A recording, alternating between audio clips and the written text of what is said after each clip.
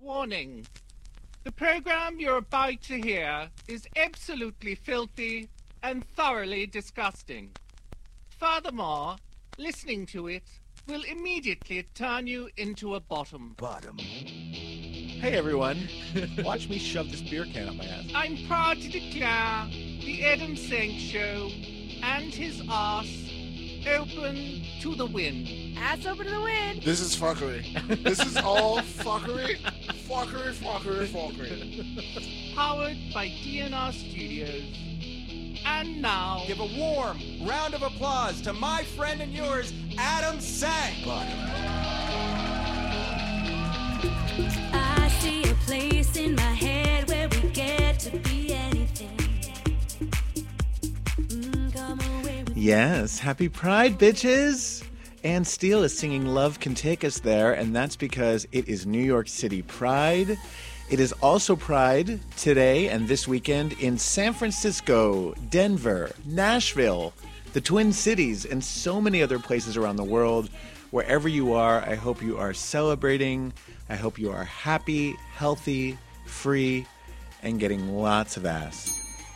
Welcome to the Adam Sank Show. We're not live, but this is a brand new episode. If you're listening at 11 a.m. Eastern, Saturday, June 25th in the year 2022 at dnrstudios.com and the DNR Cast app, the only place you can hear this podcast throughout the week that it first airs. If you listen anywhere else, leave us your ratings and reviews on Apple Podcasts or whichever audio platform you use. Email me at adam@adamsank.com. Like the Adam Sank Show Facebook page. Get your official ass merchandise at adamsank.com. You know, we have T-shirts and tank tops and mugs that say Celebrate Pride. So this would be the perfect time to order yours. Call the Ass Hotline anytime, even when we're not on the air. Leave us a voicemail. The number for that is 804-TALK-ASS.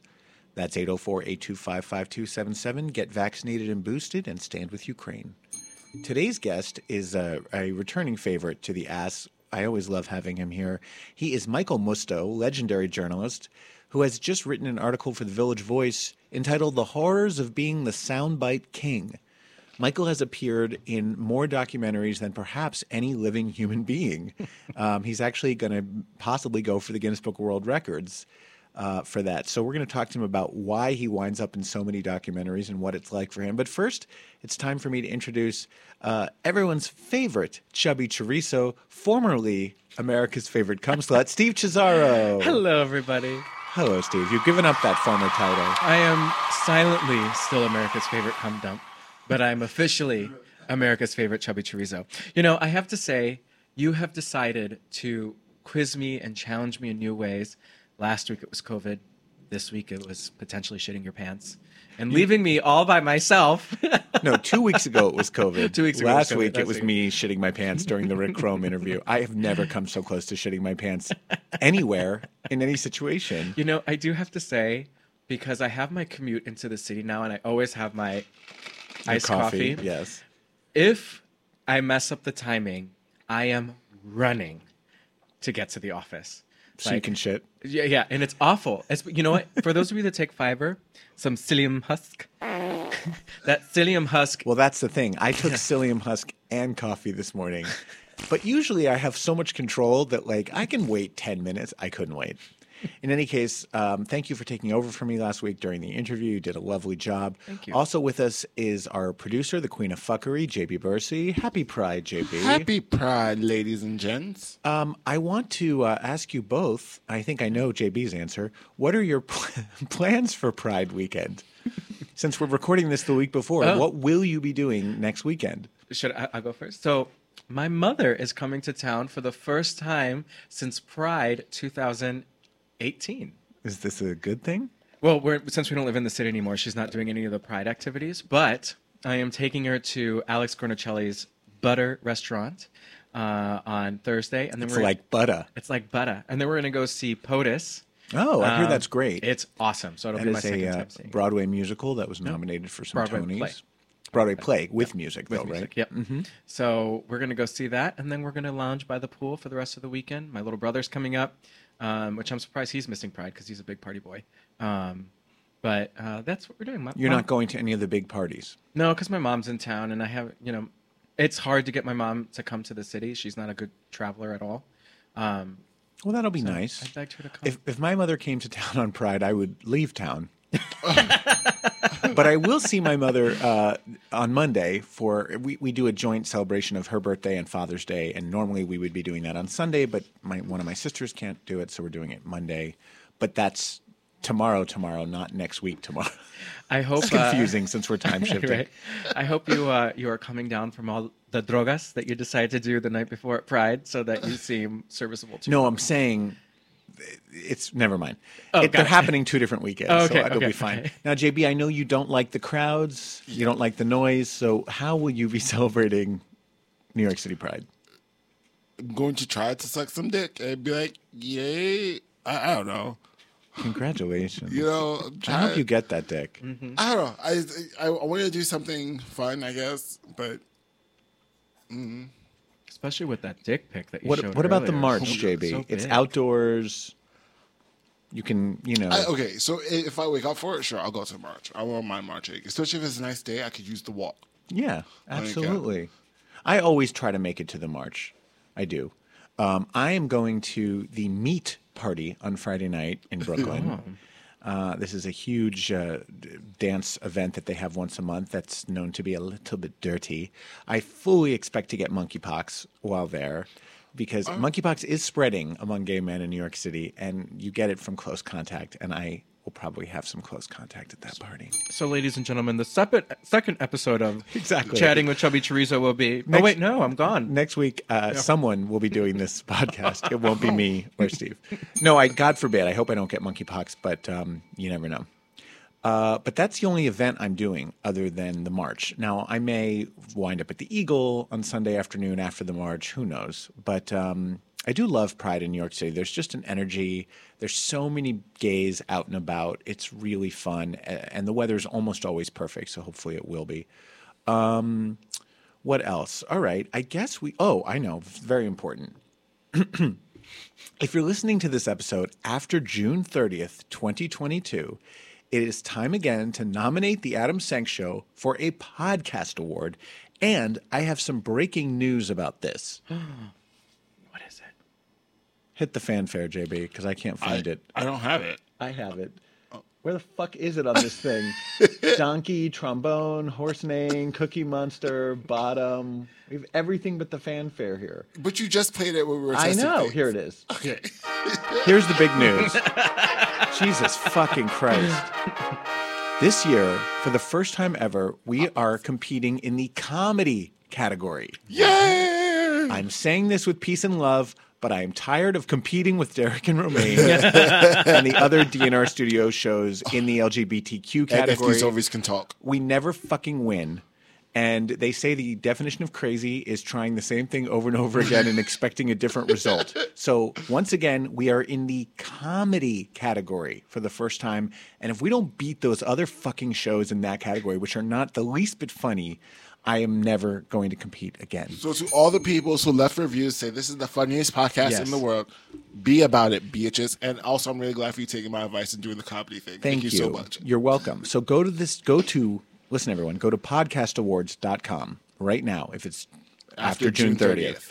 Register as a nominator. It's free. They won't spam you. It is free. Nominate Adam Sank Show, not the Adam Sank Show. I listed us alphabetically first this year. Adam Sank Show in the comedy category. And then you'll receive instructions about how to vote and vote. And that's it. I want to win this fucking year. Thank you.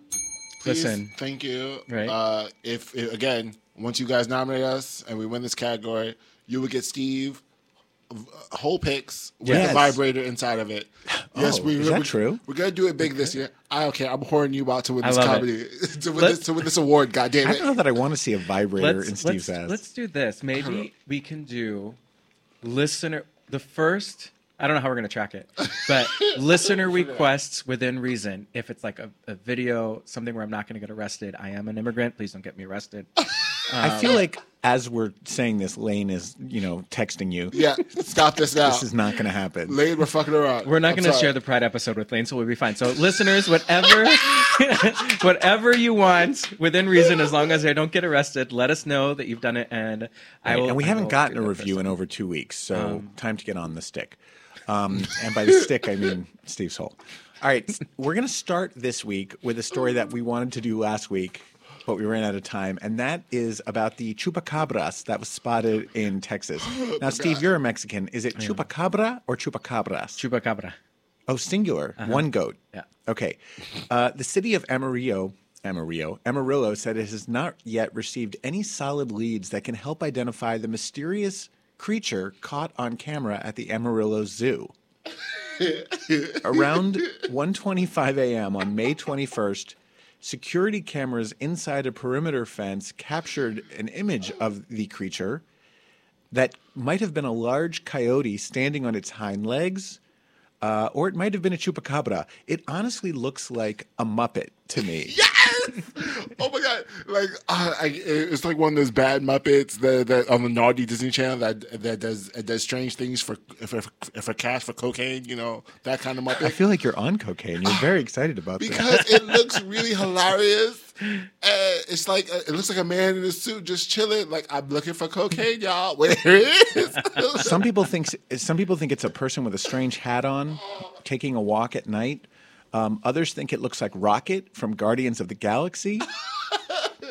Other guesses online include Navajo Skinwalker, Sonic the Hedgehog, Swiper from Dora the Explorer, Okay, I can see that. Teen Wolf, and the Fox from the What Does the Fox Say music video.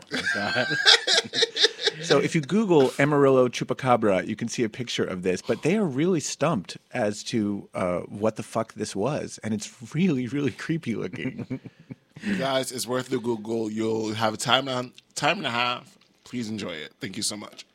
Brought to you, Steve, by the Adam Sank as Show. a Chupacabra expert, what does it look like to you? Sonic the Hedgehog. I think it looks like Sonic. Now explain what a Chupacabra is. It's just a myth, like a Mexican sort of dark at night, things that you don't see. Like your parents tell you not to go out because the chupacabra will come and get you. So it's just something to keep kids from. And it's called that because it sucks the blood of goats. Yeah. So Chupa means suck. So Something Steve knows a lot about. So how do you say I suck a lot of Pete? here's what's funny about my Spanish is it's what I speak to my mom and my family, and I don't talk about penis to my mom and my family. So whenever I sleep with a Hispanic guy that's mostly in Spanish, I'm actually kind of lost as to what to say. You're not in good Spanish. at the Spanish dirty talk. No, because I only do it. Is this me? This is me. I don't. Chupacabra. Yeah. So You're more of a chupapinga. I'm a more la chupapinga. La chupapinga. So the actual story we're starting this week is about zodiac signs, and I want to ask you guys if either of you believes in astrology or follows it. I don't. But what I have noticed with my puppy Nella, the chocolate lab, is that she goes nuts every time there's a full moon. So I do think that's real, but I don't believe in it. I'm just kind of like, whatever. What does that have to do with the zodiac? The zodiac is about like what's up in the stars and the sky and how they're all aligned and what that means. No, that's astrology. Zodiac is more about your signs and they base. Okay, it's not actual science, but they call personality traits. Right? Isn't that based on like where like everything was aligned in your birth and you're Sagittarius with whatever moon rising? Yes, but not that in depth. It more goes. Let's say this: astrology is an actual science involving the stars and the planets, and astronomy. Is that astrology is a pseudoscience based on astronomy? Yes, I think is an accurate way of saying it. But in any case, JB, do you believe in it? Do you give any credence when someone says, I'm a Libra versus I'm a Taurus? I don't know. I don't care. But according to people that I've run into in my past, I'm a typical Capricorn. And I don't understand what that means, but fuck it. Okay. I don't get it. I think I've always thought it was horseshit, right? Yeah. I just think it's absolute horseshit and a waste of time. However, I came across this article, and don't ask me how, on Best Life magazine. And this was written by a renowned astrologer named Lauren Ash. And the article is what your zodiac sign says about how you are in bed. And I read this very skeptically, and I read the description of Pisces, which is me, and I was like, this is fucking accurate. And last night I read Patrick's to him. He's a Aries, and he was like, that's exactly me. So I thought I would ask both of you, well, I know that JB's a Capricorn, so let's start with that. Okay. This describes how you are in bed, Capricorn. Capricorn is the mature, authoritative daddy of the zodiac, a control freak in both the streets and the sheets. Capricorns are looking for a partner who enjoys being taken care of. While some may find your traditional ways of courting a bit too stuffy, there's an old-school charm and ease about how you woo the object of your romantic affection.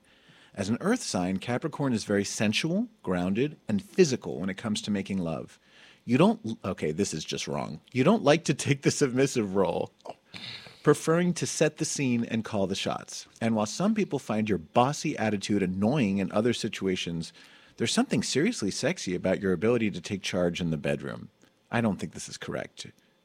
No, it's like I'm the complete opposite because I'm a boss bitch in regular life, and I just want my nigga to say, "Shut the fuck up and suck this dick." I'm like, "Yes, daddy." Like, treat me like a dub slut while we're fucking. Like, it also is. I think it is depend on the mood too. Like, perfect example. I was dating my boyfriend at the time, and we would have sex. I was like, I would tell him what to do one time, and then I would expect him to do it all the time. Yeah, so it will be this one time. So you're a bossy bottom. I am a bossy bottom. Yes, I am. You top from the bottom. All right, Steve, what is your sign? I am a Sagittarius. All right, let's find you. With my moon rising in the east. Everything in a Sagittarius's life is about adventure, and sex is no exception. You're one of the most spirited signs in the zodiac, so sex with you is anything but dull. As a fire sign, you crave passion and a desire for physical closeness with others, and you're not afraid of a casual fling or a one-night stand. More like a 1-hour stand, am I right? In the bedroom, you're fun-loving and thrill-seeking. You're not afraid to try anything new and experiment with positions. And as the sign known for being the most straightforward, you also tend to be open about expressing your sexual needs to a partner. Okay, so a song came in my head while he was reading that. The Rihanna song, Sex With Me. Oh, I don't know it. She goes like, Sex With Me is so amazing. It's dope. I think you would enjoy that. I don't know it either. But anyway, Steve, what do you think? Yeah, that's about 100% right. I mean, as long as there's no poop or blood, I'm good. We can figure it out. So yeah, and do you express your needs? Do you say like, I want you to do this, I want you to do that? I have been told that I'm incredibly straightforward. Yeah. Especially when it comes to like hooking up. But I think that's part that because like Lane and I are open, like if I want sex, like I'm not entertaining a conversation because we're friends. I'm entertaining a conversation because I want to have sex. Like, and I'll just say, okay, we're gonna go back now, right? And that's it. And that's it. I'm just like down to business. Yeah. Well, here's mine. Pisces, and as I said, this is, except for maybe the first 2 lines of this, it's all 100% true. Regarding intimacy, sex is an emotional affair for sensitive water sign Pisces. You are forever seeking a fairy tale romance, and as such, you tend to wear your heart on your sleeve. Fortunately, your mutable nature makes it easier for you to enjoy a casual fling without getting your feelings involved. This is where it starts to be me. You also have a secret wild side thanks to your ruling planet Neptune, the planet of dreams and illusions. When it comes to affairs of the heart, you love an all-consuming sexual experience that helps you escape from reality. Yes. And speaking of escaping from reality, you're the sign most known for your love of role play and acting out secret fantasies. That is very true. Really? I didn't know you like role play. I love the whole daddy boy thing. Oh, I was going to say, what's your like... Love. Wow. And what role are you, daddy? I can be either. But if I'm going to bottom, I definitely want to be the boy. And if I'm going to top, I want to be the daddy. What's the role play that the listeners and I and us would be shocked to hear, aside from daddy and boy that you love? Oh, God, I don't know. It'd be like a sexy firefighter coming to save I the mean, day. any kind of degrading talk is very hot to me. Have you ever done daddy bottom? Because I've done that. And I think it's kind of fun. I have with younger guys who have younger guys who are tops but want to be my son, basically, which is kind of a strange thing, but I'll play along with it if that's what they're into. There's one guy in particular that was very into like fucking his dad, and I was the dad. Weird. Yeah. I mean, I've actually ran into something like that too. I mean, he had good dick. We fucked twice. Mine, That was this it. guy did too. Yeah. Yeah. There was one guy I hooked up with once, and he had said, the role play was we're both brothers and dad can't find out. Yeah, I've done that too. But he was so into it, he's like, don't tell dad. Shh, we got to be quiet. Dad's going to hear. Yeah, I mean, all that sort of taboo family stuff Yeah. is hot. Any kind of power position is hot. Hey, ladies, you got to stop growling at Actually, Michael. that is my fantasy. Please be my CEO, and I'll be your humble assistant. There you go. Okay, moving on. Look at you get a little flush talking about it. This is a very stupid. Smudgery. This is a very stupid story that really is several weeks old, and I keep ignoring it, but it keeps popping up on my Facebook feed, so we're going to do it. Perfect. Burger King Austria. Apparently, Burger King has its own advertising unit in Austria, and by the way, we have many listeners in Austria. So, Hello, Austria. Guten Tag. They're now apologizing for a Pride Whopper campaign that they launched on social media that showed two matching buns. In other words, some of the pictures showed two top buns together, and Or others two showed bottom two buns. bottom buns Okay. together in what was seen as a misinformed nod to sex within the LGBTQ community. I've seen that actually. I thought that was Oh, weird. Yeah, they at first it was advertised as mismatched patties. They go together, and I thought that was weird. But Within days of the ad going live, people around the globe took to social media to comment on the campaign, citing Burger King's failure to understand how gay sex works, as well as critiquing corporate rainbow washing during Pride Month. Burger King is not the only the only food company under fire for its Pride Month marketing. Postmates drew criticism when it introduced its bottom-friendly menu, featuring menu items suggested for taking the bottom position during gay sex. Bottom. So anyway, Burger King is now apologizing. Jung van Matt Duno, the German agency that worked on the campaign for Burger King Austria, wrote in a LinkedIn post that it didn't check well enough with community members on different interpretations of the Pride Whopper. Quote, the intended message of the Pride Whopper was to spread equal love and equal rights. Our strongest concern is if we offended members of the LGBTQ community with this campaign. If this is the case, we apologize.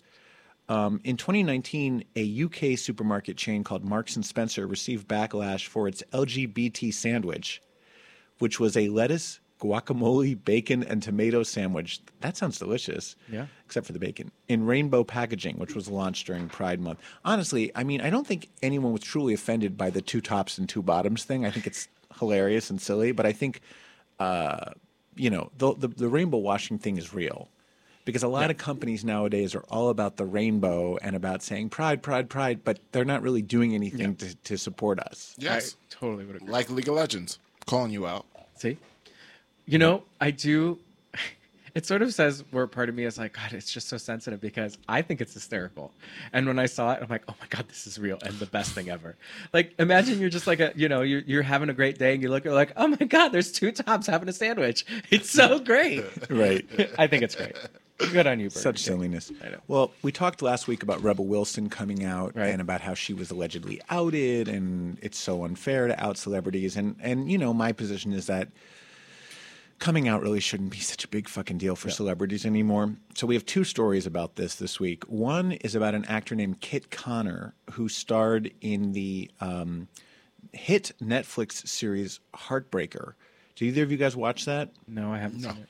When Drew Lausch was on the show, he recommended it, and I wound up watching it. It's delightful. It's a British series about gay teenage boys who fall in love with each other at a prep school.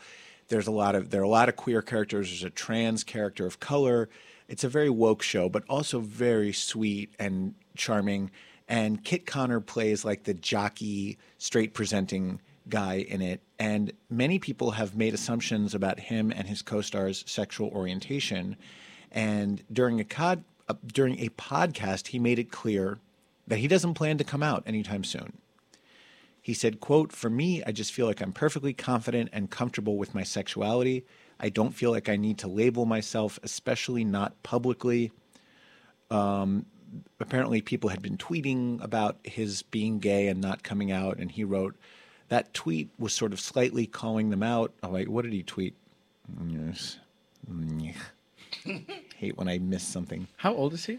Do we know? They're both young. He's only 18, and the co-star, I think, is like 19. They were like teenagers, like when they made the series, obviously, like young teenagers. He says, I don't know, some tweet, I found it a little bit funny how they just make assumptions. It's 2022. It feels a bit strange to make assumptions about a person's sexuality just based on hearing their voice or seeing their appearance. We're still so young, and to start sort of speculating about our sexualities, maybe pressuring us to come out when we're not ready. I take this to mean he's gay. Yeah. And he just doesn't want to say it yet, which, again, is his right. It's a little weird because when you're young and you're in TV, like I don't think you fully know the responsibilities or the role that you take on as this public person, or if you don't know like the TV show or whatever the movie's going to take off. So I understand it, but I also feel there's another understanding of people are going to know shit, so just let it out. And 18 is young. 18 is very honestly, young. I'm not going to fault any 18-year-old for not coming out. No, I would agree. But this next guy we're going to talk about is 27, and that's Lucas Gage. Lucas Gage is sort of blowing up at the moment. He was in Euphoria. He played the guy that has sex in the pool with Maddie on the first episode and winds up getting like pummeled by the hot guy and then winds up going to prison. And he's popping up on a lot of things. He was also in White Lotus. He winds up getting his ass eaten by Murray Bartlett on that show. And so, and also he's in the new Queer as Folk. So people on Twitter were criticizing the fact that he keeps getting cast in these gay roles when he himself isn't LGBTQ. And he clapped back on Twitter and said, "You don't know my alphabet." Oh. So the person who had originally tweeted the complaint about a straight actor playing gay roles replied to that and said, "Then please enlighten the whole world." To which the actor simply replied, "No." So Lucas Gage is another one who's saying, I'm not commenting on my sexuality. It's none of your business. Don't make assumptions. Now, I will say, I saw Lucas Gage on Watch What Happens Live I with thought you Andy were saying Cohen. like one of the apps. Like, I saw Lucas Gage on Grindr, and he wound up fucking me. No, I wish. No, I saw him on Watch What Happens with Andy Cohen. I really wasn't aware of who he was before that.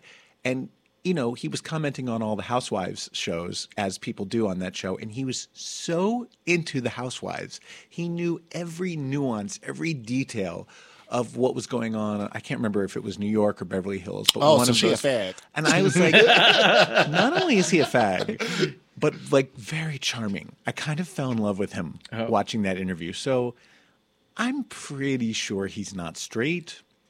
Not that you can't be a straight guy who loves the Real Housewives, but... Okay, but if you are a straight guy playing these gay roles, then I have to call you out because when we're in 2022, you should give the roles to new blood. Who is part of the community? But here's the dilemma. Let's say you're Lucas Cage or you're this other kid from Heartbreaker, and you are gay, Yes. but you don't want to come out. Mm-hmm. Then there's all these people calling you out on social media saying, you shouldn't be playing this role, you're straight. And so your choice is to either come out, maybe when you don't want to or you're not ready, or stay silent and ambiguous like these guys are. But then that's one of the responsibilities of being a public figure, is being the star. You have a responsibility to the community, to who you're portraying. but when they're 18, though, is sort of the thing. Like that's where I'm like, I'm leaving the child alone. I'm talking about this 27-year-old. Oh, the 27-year-old. Yes, Right. I'm talking about 27. The child's a child. Leave him alone. It's fine. This man, this grown ass man, you have responsibility. Like when you see your people on the screen, I forgot what's the word. Representation. Yeah. Representation is a thing.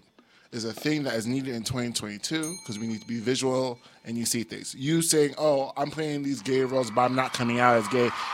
What are you doing? Give it to a gay man. Let them represent the community. I think I agree. Yeah. I don't know. It's a tricky subject. I also think it's fine for straight people to play queer roles. As long as I'm at the point where I do think you should be trans to play a trans role. Yeah. Yes. Because there's just so few trans actors. who get those opportunities, and because I think it's a very specific thing that you're playing that has to be handled with sensitivity and authenticity. But if a gay guy wants to play, if a straight guy wants to play a gay guy in 2022, I don't have a problem with it, as long as he's not a homophobe. Yeah. There's plenty of gay actors working nowadays. But yeah, I everyone just fucking come out. He does look like Ellen DeGeneres in this photo. There. I know he doesn't. He's not classically hot, but No. when you see him interviewed, I guarantee you will fall in love with him. I found him very sexy in this interview. Fascinating. He's so funny and smart. Anyway, I tweeted back to him. Did he tweet back? No, Oh. but I said it's perfectly okay for you to come out or not come out whenever you want. That said, is it okay if I want you to be gay? He did not respond. I'm awaiting his response. I can't hit it. There you go. All right, we're going to skip this Ezra Miller story because it's long and complicated and disturbing. But if you want to read a disturbing story about someone who was going to be a huge star and is now just destroying his own career, Google Ezra Miller. Okay, enough said about that.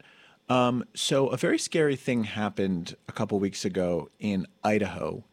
A group of 31 men affiliated with the Patriot Front group, this is a white nationalist far-right group, were arrested in a U-Haul truck on their way to allegedly disrupt a gay pride parade. Wow. They were wearing, what is a balaclava? I don't know. Anyone know? They were wearing balaclavas and masks and carrying materials suggesting that they intended to start a riot. And luckily they were stopped. They were arrested before they ever made it to this pride event. But now the mother of one of the men, oh, I see. That's that mask like a that goes ski over your mask. face and only shows your eyes. So basically you can The robber mask. do criminal shit and not be identified. So the mother of one of these Patriot Front members who was arrested says that when she found out, she kicked her son out of the house. Good for mother. her. They live in Utah. The guy's name is Jared Michael Boyce. He's 27 years old, which leads me to say, if your child is 27 and still living at home, it's time to kick him out regardless. Yeah. Forget about the fact that he's a white nationalist.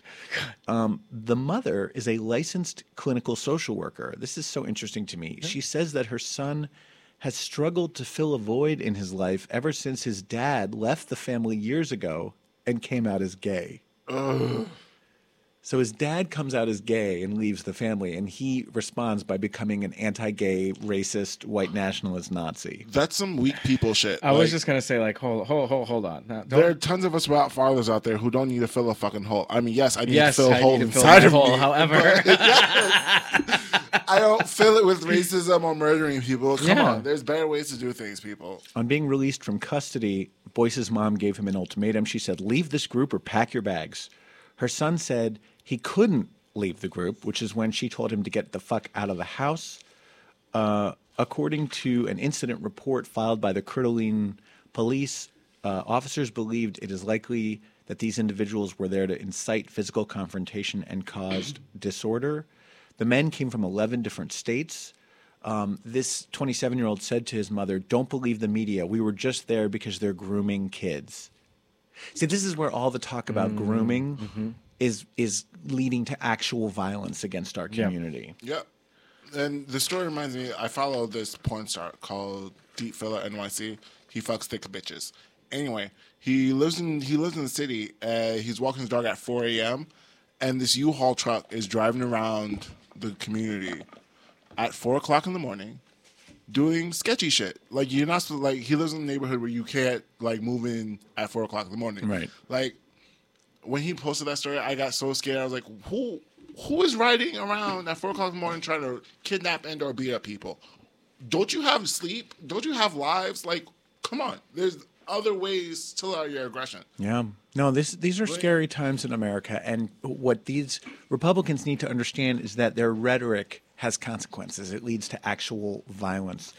Finally, before we go to our guest, I just want to do this last story that two Irish men are attempting to travel from New York City to a village in Ireland in a rowboat. Fergus Farrell and Damian Brown are part of the Project Empower 2022, and they're hoping to achieve a world record. People have rowed across the Atlantic before, but they've never rowed both ways. And so if the bid is successful, if they make it there, then Damian Brown will become one of the few individuals to have rowed the Atlantic both ways. He previously had crossed from San Sebastian to Antigua in 2018. This guy, Fergus Farrell, was once given a 5% chance of ever walking again after suffering a traumatic spinal injury. He regained his ability to walk, and now they're trying to row across the Atlantic in a very cool boat that is specially outfitted. It's got electricity. It's got the ability to store food for 60 days. It's got a little tracking device. And, Michael, do you not like the dog? Is that what's happening? And the chair. Well, let's try to get rid of the dog. Let's put her out, and let's give Michael a new chair. I wish them luck. And if you want to track their progress across the Atlantic, there's a website you can go to, which I don't have in front of me, but if you just look up Project Empower 2022, you can find it.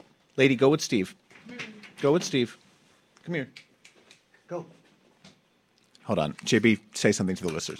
Okay. Hi, listeners. So, you can go follow these people if you Google it to do this Atlantic thing, which I think is kind of weird and a little scary. But, they have this specialized boat, which I guess they make specialized boats for this, to hold food and I guess to sleep on the water. This is what they do.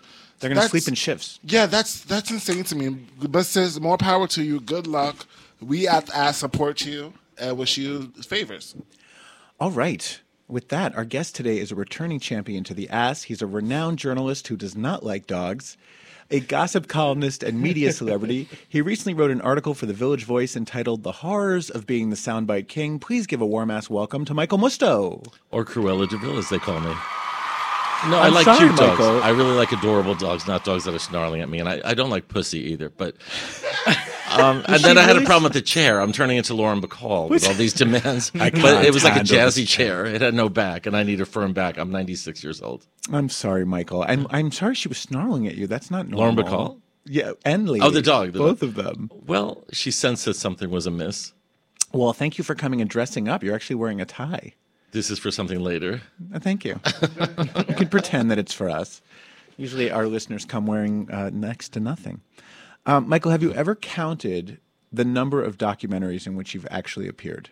No, but somebody on Facebook actually said, I'm going to submit you to the Guinness Book of World Records because you've been in more documentaries. Like, I've been in documentaries about Staten Island without ever going there.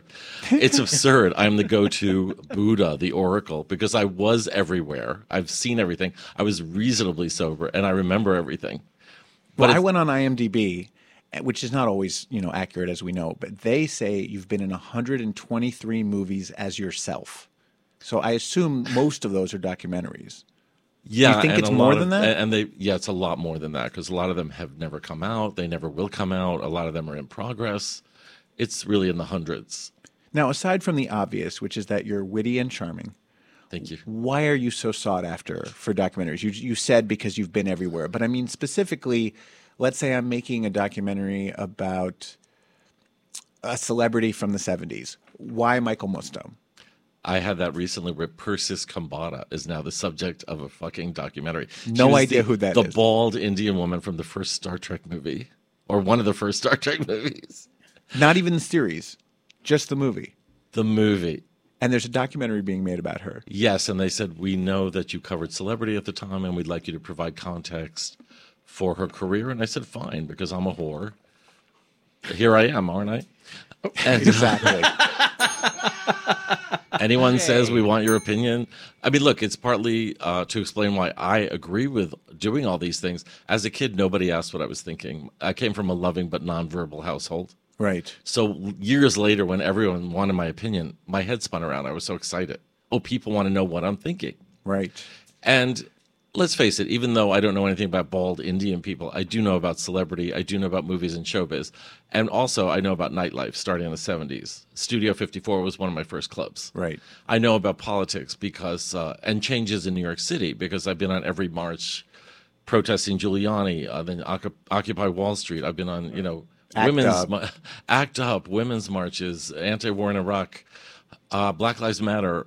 I've been there. I'm not just sitting at home like reading about it. Have you ever said no when they've asked you to, like, have you ever said, I really don't know anything about this and I don't have any authority to speak on it? Yes, there are times when I'll just say, this isn't a good fit. There are times when they realize it isn't a good fit. Once they were doing some show about Jane Mansfield, and they said, well, you wrote her movie, Single Room Furnished. And I was like, no, that was another Michael Musto. Oh, really? Before my time. I mean, I was, not of age to write a movie at that point. Yeah, in the early 60s when you were like, what, 5? Thank you. And but I still was willing to do it because I would love to talk about Jane Mansfield, but they said no. But there are other times when I just say, no, this isn't a good match. And I'm getting, if you read the article in the Village Voice, I'm increasingly becoming disoriented with doing any documentary because A, it doesn't pay. B, you're at their mercy of, they edit by Blender and they edit by committee and they make you do so much advanced research. They want more and more of an interview. They want more and more input where you're practically consulting the documentary. And then you see it. There's one about Janet Jackson's tit. And a whole documentary. From what I hear, because I couldn't bear to watch it, I'm in it even less than her tit in the Super Bowl. Now, I want to talk about both those things. So I think people assume, especially for someone like you who is so sought after, that you do receive some kind of enumeration. You never make money from these. Well, I've made a lot of money from TV, and I'm currently receiving a pension from SAG-AFTRA. Nice. As a result, I mean, starting in the 90s, in the 80s, I was on MTV and made money. In the 90s, I was on E! And made money on The Gossip Show. Sure. And but those were jobs. It's not a documentary. Jobs through the years. However, when you do these soundbite things like on MSNBC or CNN, that doesn't pay because they have some way around paying where they say it's a news or entertainment or whatever. And they can't pay. They don't have to pay, right. So they don't. But even when documentaries don't pay. But even when you're a consultant, like when you're actually providing them with content that they're going to then use, not with your talking head, but just as facts in their documentary, you don't even get paid for that. No, and that's why right now I'm working with a production company to pitch my own documentary where I will get paid. I would get an appearance fee and I would get an archive fee. Absolutely. You should. Now, the other thing you talked about, I've experienced a little bit because I've done some of those VH1 shows. I recently did this documentary that CNN produced about the Murdochs, and I sat in that chair for literally 3 hours, and they wound up using 10 seconds of me. This is, to me, the most frustrating thing, and I can't imagine on your level doing it the number of times you have. I mean, when you sit down to watch it. I'm so happy to hear that, not because of what you went through, but now I know I'm not the only one. I mean, you invest so much time, and it's really not rewarding. And you know that you have witty, interesting, informed things to say. So when you see who did make the cut and wound up being in it a lot, you're like, really? That's what they picked over me? Like what did you just call it, a blender? Yeah. It is so random. You feel almost like they're using you for B-roll. Like we want 2 hours of this interview just in case we get desperate. There was one that I did for an ABC special about the Oscars before the Oscars were on one year. And I gave a long, lengthy, and very informed interview about the Oscars through the years with a lot of information. And they had sent a lot of research, which I didn't even need because no one knows Oscars like me. They used 2 sound bites of mine. One was Warren Beatty is Shirley MacLaine's brother. Okay, that's like saying breaking, water is wet. And the other one that Michael Douglas is from an acting clan.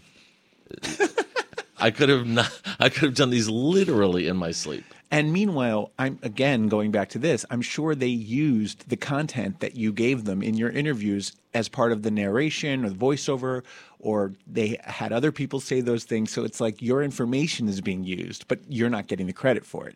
It's so frustrating. And I'm starting to think maybe if I did say, look, you pay me blank amount and I'll do it, maybe they would come through with the money. Because a lot of these documentaries do need me. Yeah. The first time I was on Best Week Ever, I sat for several hours. And I really prepare, as I'm sure you do. I have like jokes and anecdotes and whatever. And here's what they used of me. The stakes are so much higher on Dancing with the Stars. That's it. That was the whole thing. And they cut to a picture of steaks. Yeah. And do you know how many people I told I was going to be on Best Week Ever? So watch. I've learned not to do that. Oh, it's so embarrassing.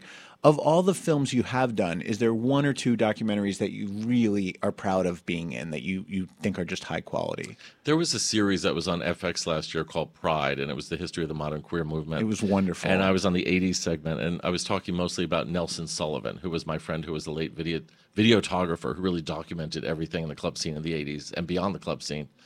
And they used a lot of what I said. I was integral to the segment.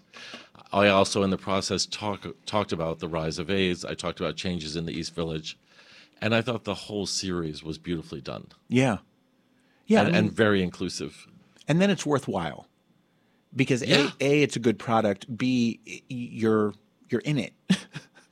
I didn't waste my that's the whole point time. of I doing didn't it. waste my time. And it was a tribute to Nelson. It was beautiful. And there was actually, I talk about this in the article, a Dutch producer wanted to do a whole documentary about Nelson. And he was even going to pay, and I ended up turning it down. So I'm not just a whore for money. Sometimes I'll just not do it for whatever reason. And in this case, I don't know if it was the language barrier or just communication troubles, but our first meeting, he didn't mention Nelson at all. He mentioned another documentary he did about Syrian refugees. And I kept saying, well, what about Nelson? And he wouldn't go there. And I'm like, something is fishy with this. Then he booked me for the documentary, and I did it. And then it turned out, oh, that wasn't the documentary. That was a pitch. Right. You talk about this in the article about how there was a bait and switch that went on. Yeah, and I think he was well-intentioned, just didn't know how to communicate. So eventually when he came around to, okay, we're going forward, we're green-lighted, I was like, well, I've already been on FX at this point, and now I'm pitching my own documentary. I don't want to do this even for money. All right, so the obvious question is, when is the documentary about Michael Musto going to come out? Well, as I said, I'm pitching it now, so it takes time. Because you're definitely as famous or more famous than some of the subjects that you have testified about in all these documentaries, right? Thank you. Surely you're worthy by now. There was one time I was on photographers saw we're covering a red carpet, and they're like, Michael, get on the red carpet. And I took pictures. They were taking more pictures of me than the stars there. Right. And the publicist got angry. She's like, what are you doing on my red carpet? And I was like, because the photographers asked me, and I'm bigger than the fucking stars that you invited. But usually I'm happy to be in my humble role of a reporter. But yeah, it's time for my documentary just because of all I've seen. I've seen the rise of RuPaul. I've seen the rise of Trump. I was there for all of it. You've been a witness to history, and unlike so many other gay men of your generation, you've survived. You know, you live to tell the tale, and I think that's really important as well. I've now been through 9 plagues, 5. Are you getting ready for monkeypox? I've got it already. I'm always a trendsetter. Oh, God. And I'm ready to spread it. No, am I ready for monkeypox? I'm willing to stick my fucking arm out and get one more vaccine. My arm is like cheesecloth at this point. I know. And now I'm old enough where you have to get shingle shots, too. Oh, I got those too. Yeah. Why? Because I turned 50, and they tell you at 50 you should go get the shingles vaccines. Well, I'm 47, but I'll get it anyway. Why is that funny? That timeline does not work at all. You were in the Andre Leon Talley documentary that I watched. No, recently. absolutely not. No? We did not care for each other. Oh, interesting. Yeah, I mean, I heard the inside stories of, he always played a victim, and I know there's racism at Condé Nast. That's no question. But he also took advantage. He handed in expense reports like you would not believe. He once had Johnny Cochran write a letter to Anna Wintour demanding that she pay for his hotel rooms in Europe that were not authorized, and she paid. Oh, this and is then good he writes a tea. book. Oh, here's some tea, yes. And then he writes a book, trashing her. Believe me, there were problems with Anna Wintour, but she enabled him over and over again. This should have been in the documentary. That's the other thing. These documentaries don't tell the whole story. There's one nightlife documentary where they get the whole chronology wrong. And I told the director, this is wrong, the chronology of my reporting. And he goes, I'm a documentarian. I don't care about exact chronology. Oh, my God. And I was like, that's not a documentarian. Yeah, that doesn't seem right. So I have to ask you about your least favorite subject to talk about, because the last time we had you on the show was November of 2020. So it was right before Michael Alec died of a drug overdose on Christmas. As the person who broke all of those stories, for those of you listening who don't know, Michael Alec is the infamous club kid murderer who, with his roommate, murdered Angel Melendez, and Michael Musto was instrumental in telling that story at the time. I'm sure you had complicated feelings when you heard that he died. No. It was like, good riddance. Maybe we should dump his river in the Hudson like Angel Melendez. Really? By that point, yeah. I mean, mainly because he had done his time, yes, and everyone deserves another chance if you've done your time, I suppose. But when I did give him another chance, he was pretty much the same person. A sociopath. He was on drugs, yeah, talking about his own press, rewriting history, saying the Drano was made up, and World of Wonder told me to use the Drano story. It made better copy and all this stuff. And I was like, he hasn't changed at all. And by the way, my next column in QueerT.com, where I do a monthly column, is going to be about Daniel Auster. He was the son of Paul Auster, the author. Yes. And Daniel was the fourth person in the apartment when the murder happened. And I'm going to have some very interesting tea about what he knew, what he may have done.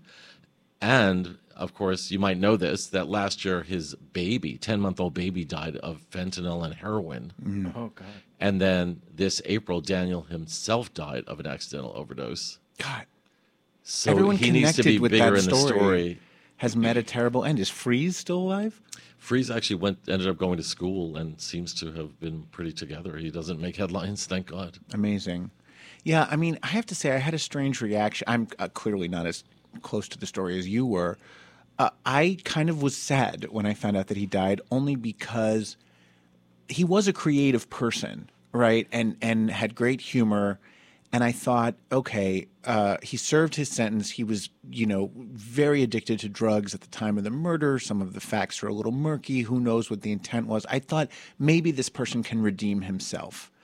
And the fact that he died so shortly after serving this 20-year sentence in prison, it just seemed like such a waste to me. And I'll admit, we did an independent movie that we were both in together. And we had the old rapport back. Like, we had the old banter. What was the movie? Vamp Bikers, Part 3, Tress. And he was trying to raise my hackles like he always did. He was always trying to get me riled up. And right. he goes, look at this, look at these DVDs I'm watching. And it was like Toolbox Murders and all these murder movies. He thought that was so funny. And I was like, ugh. It's a twisted soul. But beyond that, when we did our scene, the old chemistry came back for a moment. And I thought there is hope for him. But then I heard that he was back on the drugs big time. Yeah. If nothing else, I hope that it brought the family of Angel Melendez some peace. Yeah, I've been trying to reach the brother. If anyone knows how I can, please let me know. Angel's brother. All right, Michael, in the time remaining, it's time to play everyone's favorite game, Ask Me No Questions. Ask me no questions. Ask me no questions. Yeah. Why do you hate dogs? No, I'm just kidding. That's not the question. Which person most deserves a documentary but hasn't had one yet? I don't think there's been a great one about my favorite celebrity, Diana Ross. Oh. She's always been number one for me. She's dazzling. She bleeds sequins. And she also has the pathos, as she proved in Lady Sings the Blues. Yes. And has an incredible story. And the story is not Dreamgirls, people. Dreamgirls is fictional. Right. It's fictional. Do you think it did Flo was never that fat. Do you think Dreamgirls did a disservice to Diana Ross's legend? Well, I mean, especially in the new version where they add "Listen" as a love duet between Dina and Effie, like a chick bonding duet. Yeah. It makes Dina look great, the Diana Ross character. She doesn't come off in the new version as cold-hearted at all. Right. I was screaming when I saw it at the Apollo when they did that duet. The New York Times said it was cheap, but they added that as a chick bonding duet after Effie's trying to rebuild herself after being thrown out of the group. Effie is the Flo character. At the time of the original Dreamgirls, I should be talking to a documentary camera right now, so they can cut this. Diana Ross was not happy. She said, "My life is not an open book." And I get it. They made a musical about the Supremes. But people have to remember it's not really about the Supremes. Right, it's based on. Even the music doesn't sound like Motown. Michael, this episode is coming out the Sunday of New York Pride. So what's your favorite thing and least favorite thing about Pride? Oh, my least favorite are the corporations who crap on gay people every day of the year except one. And then they're like, we love gay people. Give us your gay money. We just talked about that. My favorite is just seeing the whole community because you're seeing everything. I want to see go-go boys. I want to see topless lesbians. I want to see muscle queens, bears, trans, bi, everybody. Yeah. And they're out in full force. Yeah, it's a beautiful celebration of our queerness and our diversity. All right, I'm going to give you an F, Marry, Kill, and this is a Michael edition. So your choices are Michael Urie, Michael Phelps, and Michael Caine. Oh, okay. Oh, God. I'd have to marry Michael Urie because we've worked together. He's so delightful. Yes. I would fuck Michael Phelps. Absolutely. And I think he'd like it. And why would I kill Michael Caine? I guess because he gave trans people a bad name and Dressed to Kill. Yes. And also he's at a taste of your own medicine. He's at the end of his life anyway. He's had a good run. Oh, thank you, Republican person. Oh, God. Old people don't matter. No need to get vaccinated. What do you have on your nightstand at the moment? Mine, I can't even tell a bad joke. Mein Kampf by Hitler. Oh, no, that's Trump's nightstands. Oh, my God. Really, my Bible is Valley of the Dolls by Jacqueline Suzanne. Is that literally on your nightstand? I don't have a nightstand. No? Where do you Nobody put reads Where a do you book put a glass anymore. of water? I don't drink water. Oh, my God. I can't go to sleep without a glass of water next to me. That's good. You have no nightstand. So you've been to rehab? Not yet. Not yet. Next week. Who's the funniest celebrity you've ever met? Just Joan naturally Rivers. funny. Joan Rivers. Yes. Yeah. And her gift was making you feel like you were the funniest one in the room. Yes. That was something she learned, I think, coming up. It's hard for women, obviously, in the male-dominated comedy field. And she kind of learned to stroke people, and she'd tell me I was funny. I'm like, come on, Joan. Well, you are funny, but I'm funny, but she was funny. I agree, having met her a few times and gotten to know her a little bit.